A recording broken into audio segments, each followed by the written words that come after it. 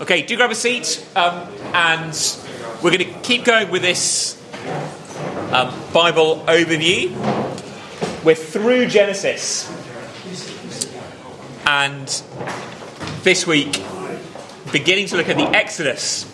And the theme we've been trying to sort of follow through is God's presence with his people, and Exodus will be a big step forward in that regard.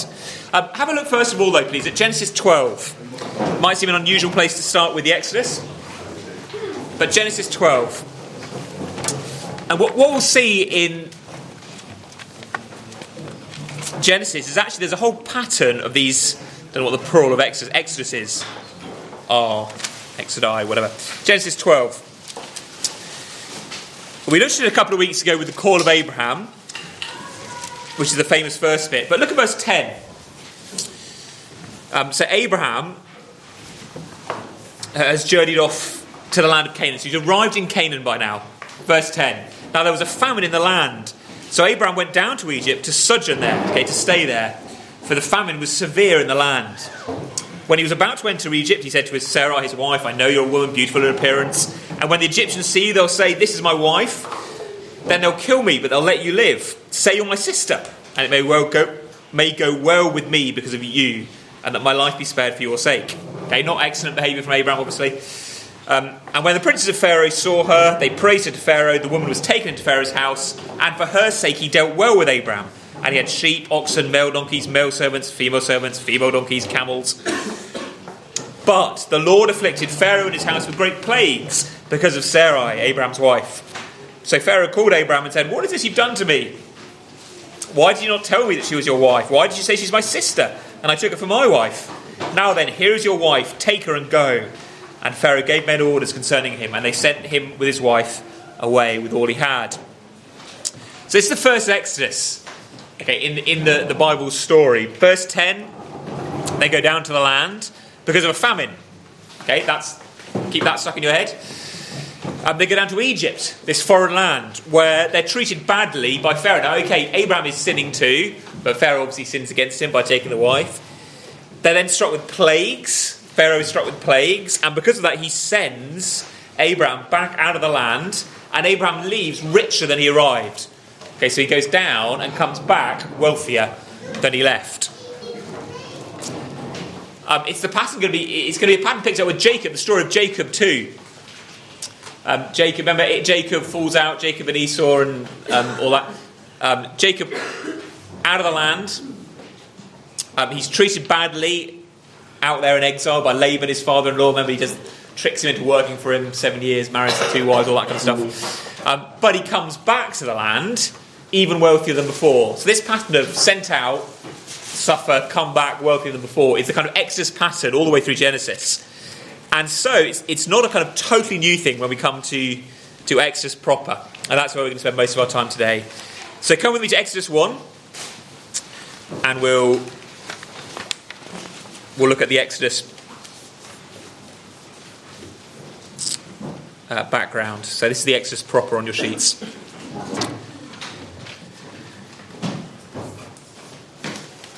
Exodus 1:1. These are the names of the sons of Israel who came to Egypt with Jacob, each with his own household. So then you get the 12 sons. Do you remember the story of Genesis ends with Joseph going down to Egypt, sold into slavery, he becomes prime minister, and then his brothers, there's a famine in the land, just like Abraham. So the brothers and Jacob head down to Egypt too, and they settle there. And in verse 5 we read all the descendants of Jacob were 70 persons. So there's 70 of them. Why 70? Okay, this is top of the class question. Why do you think there's 70? Why are we told there are 70? Other than the fact there were 70, but why is 70 significant? It's the number of nations in the table of nations. Yeah, exactly. So Genesis 10, okay, Ethan, top of the class. Genesis 10, just before the Babel narrative, all that, there are 70 nations in the world in Genesis 10. When God lists the nations of the world, there are 70 nations. They all go into judgment in the flood and Babel and all the rest of it. And now there are 70 sons of Abraham. So the people of Israel are going to be the new people who are going to go forth and multiply, fill the world. And indeed, that's exactly the language used of them, verse 7. The people of Israel were fruitful and increased greatly and multiplied and grew strong. So the land was filled with them. That's echoes of Genesis 1, isn't it? Adam was meant to go forth, multiply, fill the earth. And here, now the nations have got it wrong, here Israel are being blessed in that way. And as we'd expect from Genesis, it meets with attack. There's always an attacker, isn't there? Someone trying to ruin God's plans, be it Satan in the garden or Laban or Pharaoh, whoever. Here it's the Pharaoh of Egypt. I'm assuming you know the sort of big picture story relatively well. So he starts slaughtering the baby boys, and it looks like he's going to be able to wipe out Israel. Slaughters the boys, of course, because he can take the girls into his own, to his own people. They can be kind of maidservants and wives and everything. But he'll wipe out Israel if he can get rid of all the men.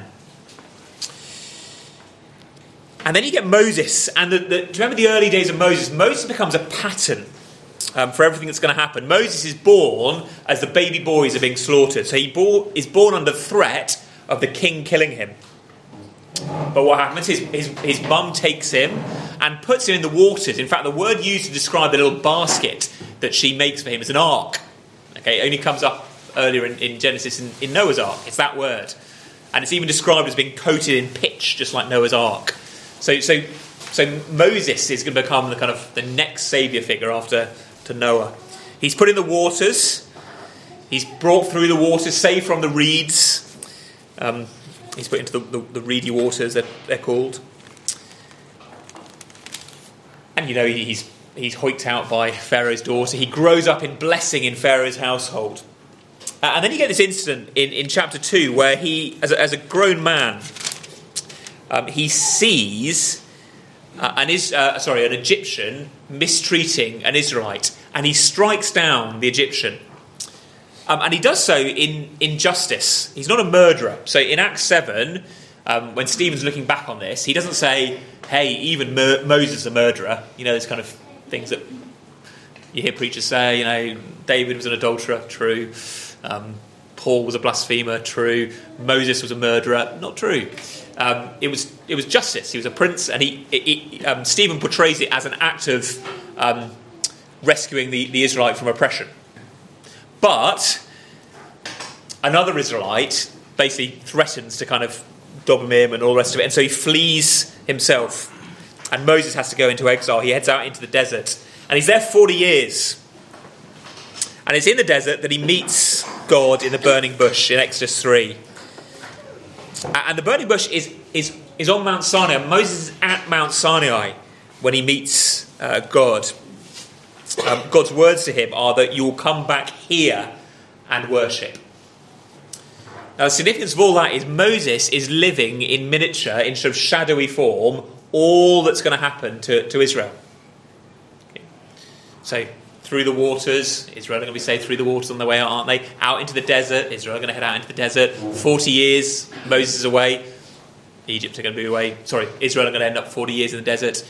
What else is there? Coming to Mount Sinai to meet God as a sort of fiery, who appears in fire burning bush, fire at the top of Mount Sinai. Moses is like the head and Israel are the body. Everything that happens to the head first will then be true of the body. Okay, it's another little Christ picture, isn't it? Jesus comes first, suffers suffering, death, resurrection, glory. Later, that's going to be what happens to his people. Okay, life is hard. Eventually we head down to death, but we will be raised to glory. And so, once Moses is sort of at least on that track, beginning to live out that pattern, God comes to rescue the people as a whole. If you're at the beginning of Exodus 2:23, really crucial little passage. Why the Exodus? Why is God coming to rescue?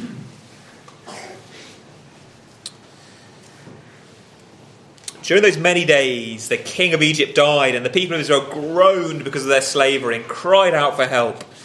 Their cry for rescue from slavery came up to God. And God heard their groaning, and here's the key bit, remembered his covenant with Abraham, with Isaac, with Jacob. God saw the people of Israel, and God knew. Why? There's lots of people suffering in the world at this point. Why is God coming to rescue the Israelites? It is because of his covenant with Abraham, Isaac, Jacob. Because of that relationship, that promise, right back in Genesis 15. The rescue is because of the covenant. And therefore, what gets given to Israel and promised to Israel is exactly what was promised to Abraham, Isaac and Jacob. Jacob's new name was Israel, wasn't it? So these are the Israelites. As you just look across the page, chapter 3, verse 7. What has God promised to the Israelites? I've seen their affliction. And then verse 8. I've come to deliver them out of the hand of the Egyptians and to bring them up out of the land to a good and broad land, a land flowing with milk and honey, to the place of the Canaanites, the Hittites, the Amorites, Perizzites, Hivites, Jebusites. In other words, the land that I promised to your forefathers is the same land. And right there at the end of that little speech, end of verse 12, you shall serve or you shall worship God on this mountain, God says to Moses. Okay, you'll be back here with the people on this mountain, just as you are now in front of the burning bush, and you will save me. So in chapter 3 we get God prophesying, promising Moses what will happen. It's going to involve the plagues, that's prophesied in verse 20, 21. It's going to involve, if you look, this is often a bit of the Exodus we miss, end of verse 22 of chapter 3. When you go, you shall not go empty, but each woman shall ask her neighbour, any woman who lives in a house, for silver and gold, jewellery and clothing. You shall put them on your sons and your daughters, so shall you plunder the Egyptians.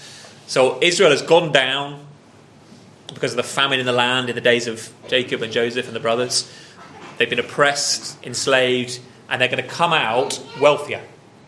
Okay, what was the same pattern? It'll be in Esther as well. Down, but then up. It's like a tick. Okay, there's always a bit of a down, but then the end of the story is higher than the beginning. I'm not going to walk through the story of the Exodus, the plagues, the Red Sea, back and forth with the snakes, all that kind of stuff. I'm guessing you kind of know it, so I won't go into the details. I put a little sidebar on there just for those who are interested. The date of the Exodus. We're into kind of more measurable history now, in terms of kind of ancient Near Eastern history and things. There is a debate as to when the Exodus happened. There's a typo on there, a bad typo actually. Some people think it was early, in about 1446 BC.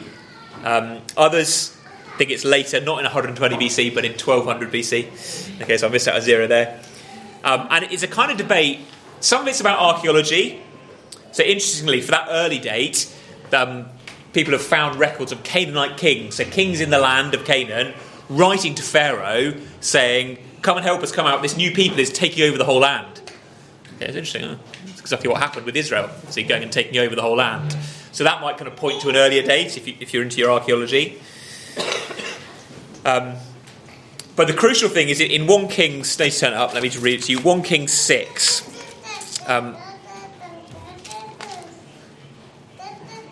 Here we go, 1 Kings 6. The author looks back. So we're in Solomon's reign by now.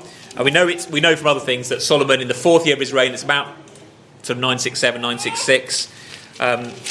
1 Kings, what was the verse? 6:1. In the 480th year after the people of Israel came out of the land of Egypt, in the 4th year of Solomon's reign, he began to build the house of the Lord. So 480 years after the Exodus was the 4th year of King Solomon, the author says. So given that you know when King Solomon reigned, you can then kind of reverse the maths up. The difficulty is the author giving an exact number of years, 480th year, or is a generation in the Bible is 40 years? So is he doing 12 sort of idealised generations? Don't know. But that would lead you to different dates depending which way you go with it. Either way, that's roughly where we are. Okay, either the sort of 1200s or the 1400s BC. And we're definitely into kind of measurable history, discoverable history. Okay, I'll do a little bit more and then we're going to do some discussion. So, the rescue comes.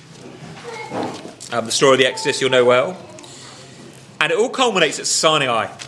Come on through Exodus to chapter 19.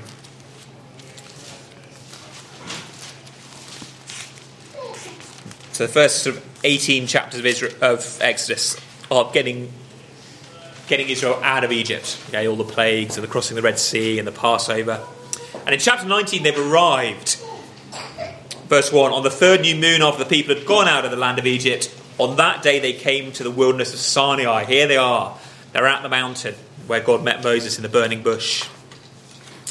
And what God does is gather them at this mountain and renews that covenant, renews that sort of relational promise to his people.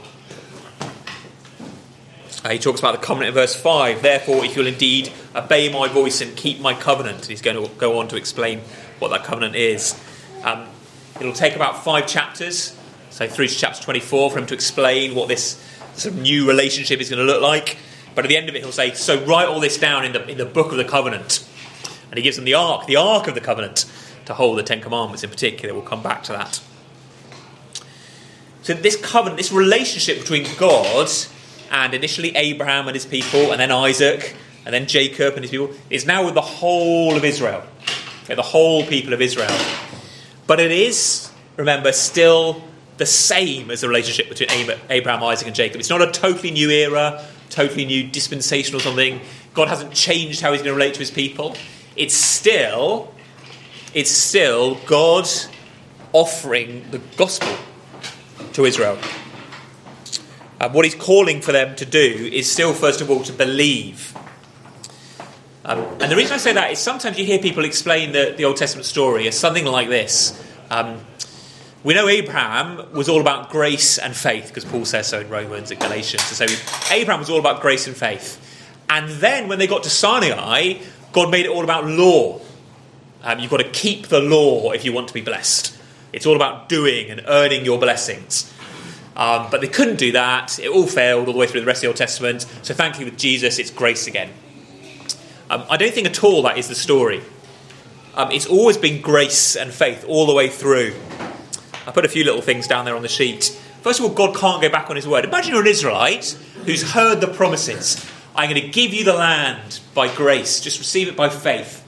And you believe that all the way through, and that's great. Abraham's generation, Isaac, Jacob, all the 400 years in between. And then you get to the land, and just as you're about to go in, God goes, actually, do you know what? It's all about works now. Like, that's totally going back on his promise. Totally undermining his promise from Genesis. God doesn't change his mind. The other thing is this whole covenant, we haven't got time to look at all the details of it, but remember this whole era is full of, well, it's just full of pictures of grace. It's full of sacrifices. So it's this Mosaic covenant, or Israelite covenant, if you like, that's got all the details about, the animal. You confess your sins over the goat and it dies for you and all that kind of stuff. We'll think about the tabernacle next week. So it's full of pictures of grace, of forgiveness. And lastly, when this covenant that kicks in at Mount Sinai, this stays in place all the way through the Old Testament and therefore right into the days of Jesus.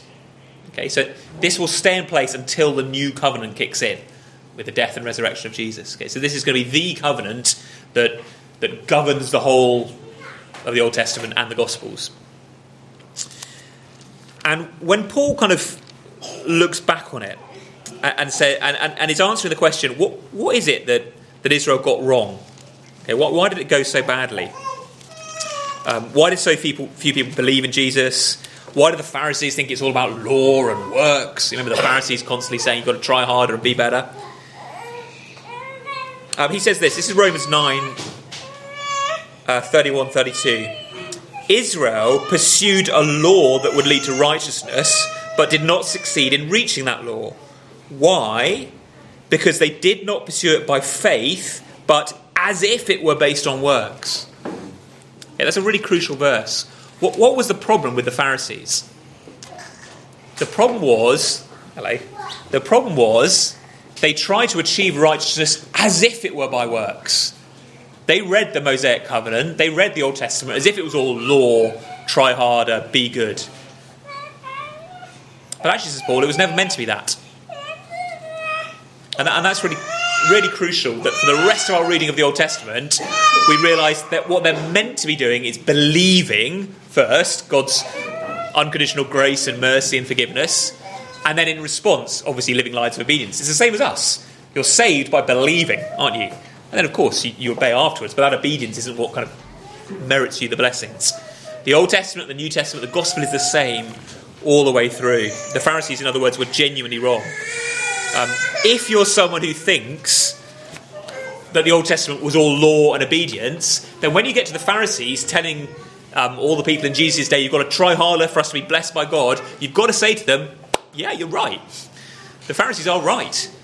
Okay, if the covenant really was one of works, then it wasn't okay just to say, well, we can't do this, God, good trick, but, we realise we can't do it, so let's have some grace. They've got to try and obey the covenant, because that's what they're under. So the Pharisees would weirdly be right. Okay, so it's another covenant of grace. It's the next step along from Abraham, but the same deal. And it ends, this is a lovely bit, and you're going to go to groups after this. So it ends, Exodus 24, the ceremony. Whoa, little girl. Exodus 24. It ends with this amazing ceremony. The marriage supper of Yahweh and his people. Covenants are like marriages, okay, binding together of two parties. In fact, marriage is called a covenant in the Bible. It's not a contract. If you do this, then I will love you. It's an unconditional promise. Okay, I will be yours forever. Exodus 24. So they're all at Sinai still. We're going to look at what happened in a bit more detail next week. But they're all at Sinai. Verse 1. God said to Moses, come up to the Lord, you and Aaron, it's Moses' brother, Nadab and Abihu, it's Aaron's kids, and 70 of the elders of Israel, and worship from afar.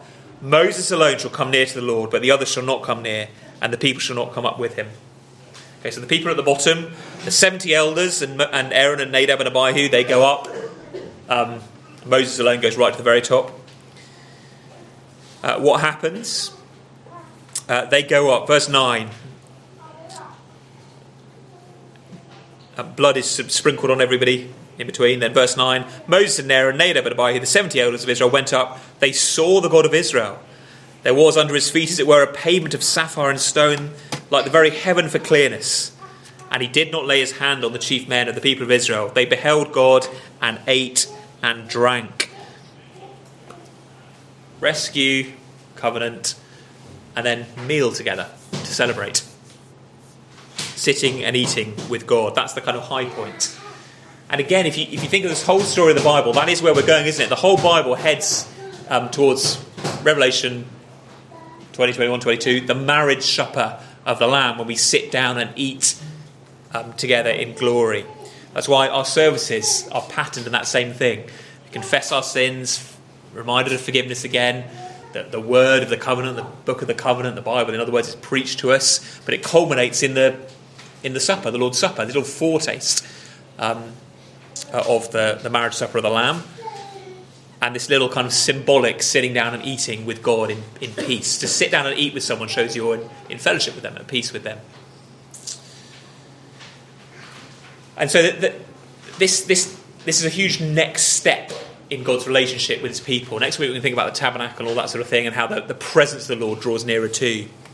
But this next covenant, as I say, is going to dominate the rest of the Bible. But let me pause there. Any questions? Because you're going to do a load of Greek work now. Any questions at this stage? Just on the Exodus 19 thing, verse 5 is quite confusing. If you obey me fully and keep my covenants. Yeah. How do I understand that verse? Yeah. So it's what is the obedience? What does it mean to obey the covenant and keep the covenant? And that's the question. It's not do all the laws and earn the blessing, but it is, as it continues to be, trust me, trust God. So the obedience of faith. So a bit like Romans 1, the gospel is the obedience of faith. Back in, I don't know if I can find this quick enough. We just did it last week, when the promises are passed on to Isaac in Genesis. I don't think I'll find it. You get the same language, that it is because Abraham kept my covenant and walked in my ways and blah, blah, blah. And we know the Abrahamic covenant was gracious. Like, no one argues about that. Would it be like the obedience includes? So I can't. Would the obedience be include and do the sacrifices, not because the sacrifice in the of itself forgiveness, but obey my laws, but also trust me for forgiveness when you that sort of thing? Or? Well, yeah, although you don't want to kind of smuggle obedience into the actual gospel bit, as it were. So if with Abraham it's justified by faith alone, it's justified by faith alone at Sinai as well, and the whole Mosaic covenant, as it's the same structural deal.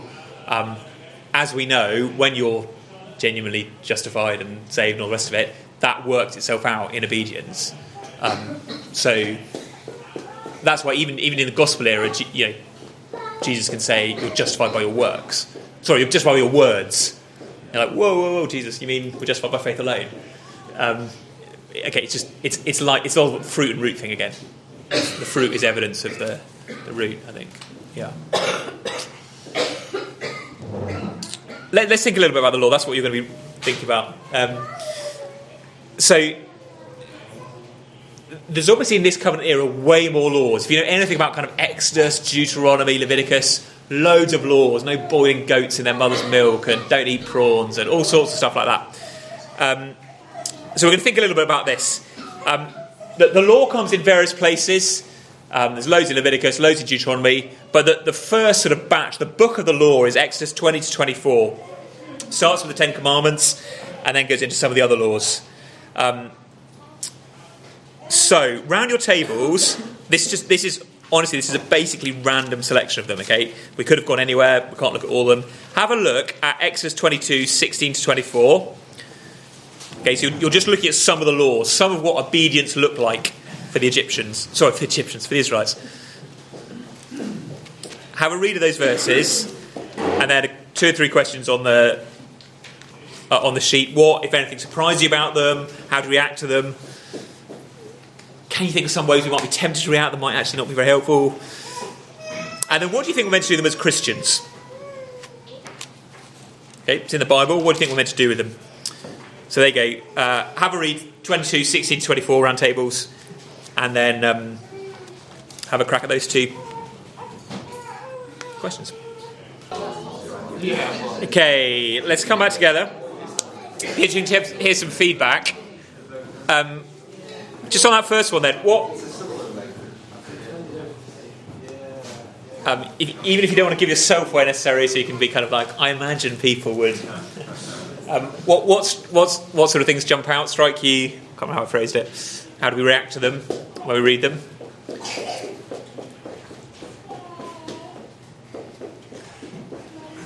No one want to give themselves away. Yeah. I suppose initial response is most of it sounds fairly straightforward for us, apart from the channel of permitted sorcerers, so if that's something a little more out of the blue, don't quite know what that would look like in this day and age. But just actually for a fair few of those you put into today's culture, and if you're trying to tell people, that's like, especially like the relationship one, you're letting a father have that much of a say in who their daughter should be with. And money having to be paid, and like how you have to marry, you're supposed to marry a woman that you sleep with. I would not go down well at all.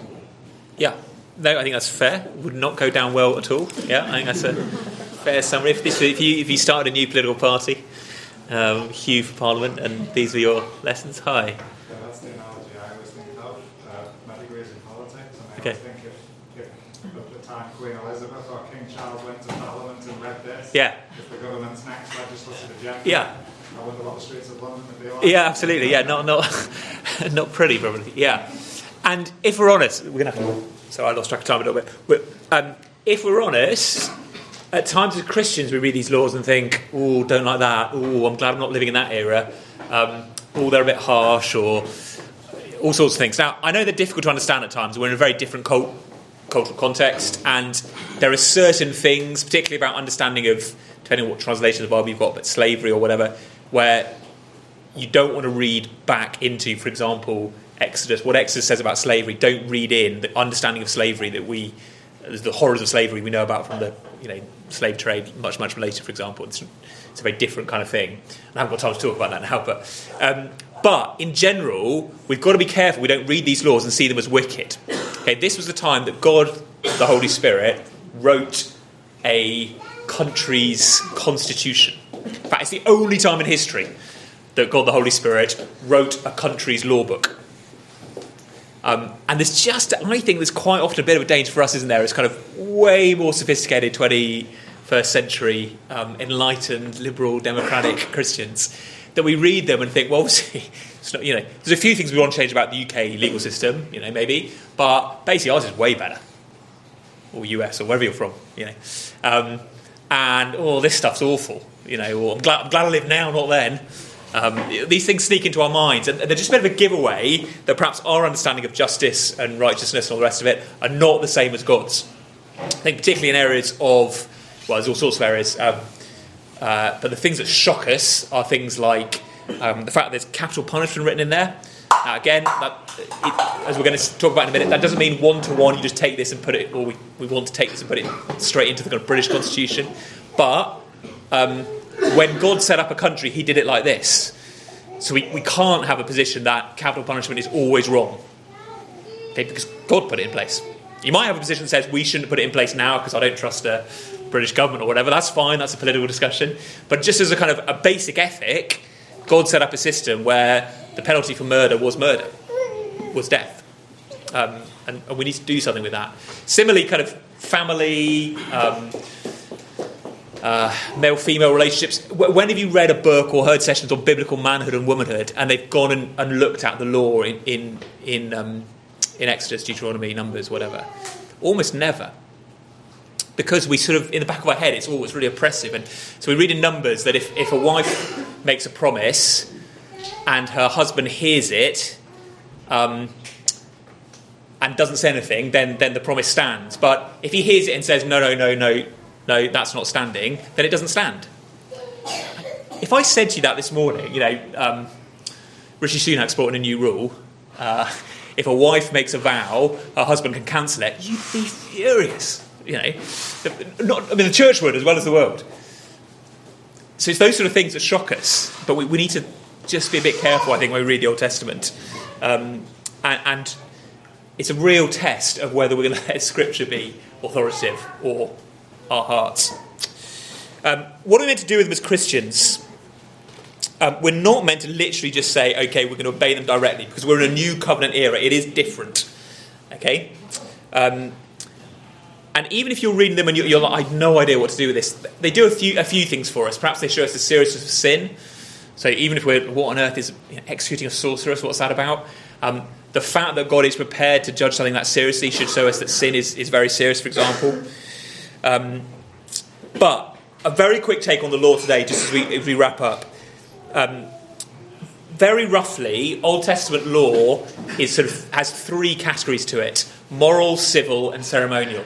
There are moral laws, civil laws, ceremonial laws. The ceremonial laws are all about sacrifices. So you'll read laws about, if you sin, bring this kind of animal and sacrifice it, or ritual cleansing, or if you have a skin disease or bleeding, or all these sort of things. They're ritual laws about the tabernacle. Those are now all fulfilled in the gospel. Hence, we no longer sacrifice animals and don't have a temple to go to. All that sort of stuff. They all are fulfilled in Christ. So, for example, Jesus declares all food clean in Mark 7. So all those laws about not eating prawns or whatever, gone in terms of direct obedience. Doesn't mean you can't learn lessons from them, but you don't directly follow them. Then there are civil laws about the government of Israel. If you're going to have a country, you've got to have some laws that just govern the country. So there's a law about building a sort of, on your roof, you've got to build a parapet around it. Okay, a wall around your roof. Does that apply today? Well, no, that they're in a particular country that had flat roofs and blah, blah, blah. So you don't obey them directly because we are no longer the state of Israel. Okay, Israel was a country as well as a church, if you like. So we don't obey them directly, but the Westminster Confession talks about the general equity. They may have a principle in them that we do need to take, a moral principle kind of in them, as it were, that we do need to learn from. So take the building a wall around your roof so you don't fall off. Okay, you don't have to build a wall around your roof because you've probably got a pointy roof and no one goes on it. But you are responsible, let's say you're a landlord, you're responsible for the upkeep of your building so that damage doesn't come to your tenants or something like that. Or you've got a swimming pool, you're responsible for fencing it in so kids don't fall in, those sort of things. There's a principle there. And then finally, there's the moral laws. These are the ones that stand forever and that you do obey, whether you're Moses, Hannah, Samuel, Daniel, David, or Hugh Merrin James. They're the same all the way through the Bible, or Adam in the garden. And they're summarised in the Ten Commandments. The Ten Commandments are marked out, they're named as the 10 words. They're given separately to these other laws. They're carved by the finger of God in stone, unlike the other laws which are just dictated. They're put in the Ark of the Covenant, whereas the other laws are just put next to the Ark of the Covenant. So they're marked out even at the time as special. And that's because the Ten Commandments summarise this moral law. And moral law is kind of law that reflects God's holiness and our place as his people. And it never changes. Adam has to keep it. Adam can't steal or murder or commit adultery or all these things, and neither can we. Adam can eat prawns. Adam can boil a goat in its mother's milk, all that sort of stuff. The ceremonial stuff hasn't kicked in because there's no tabernacle. And so when you see laws that are there before Sinai and after, and are kind of linked to those 10 commandments as a kind of summary, that's a pretty clear clue that they are ongoing laws for all humanity at all times. And that's why they then come back up in the New Testament too. So do we obey the Old Testament law? Not all of it directly. Some of it is pointing to Christ and is therefore passed away. Some of it is about one state, and so we have to work a bit harder to see if there's some sort of principle underneath. But the moral things bind us. That still leaves loads of questions, I realise, and lots of hard work to understand it, but it gives you a bit of a grid. When someone comes along and says, oh, you Christians are so inconsistent, you keep banging on about the rules about sex or something, and yet you eat prawns. You're like, well, okay, it doesn't actually work quite like that. You've seen The West Wing, the president, he goes on this massive speech about how inconsistent Christians are and stupid biblicists, and are you wearing? I see, madam, you're wearing a coat made of two different kind of materials, and yet you're really worried about gay marriage. Shows you're a hypocrite. No, it shows she can read the Bible. She understands that there are different types of laws. There we go. Lots to think about there. Next week we'll slow down a bit and think about the tabernacle. Let me pray, and we'll go next door. Father in heaven, we pray that you would renew our minds, that we would see the world, see our lives, our families, our church, through your eyes and not our own. We pray that you would write the words of your law in our hearts, that we would delight in obeying you. Bless us this morning as we meet.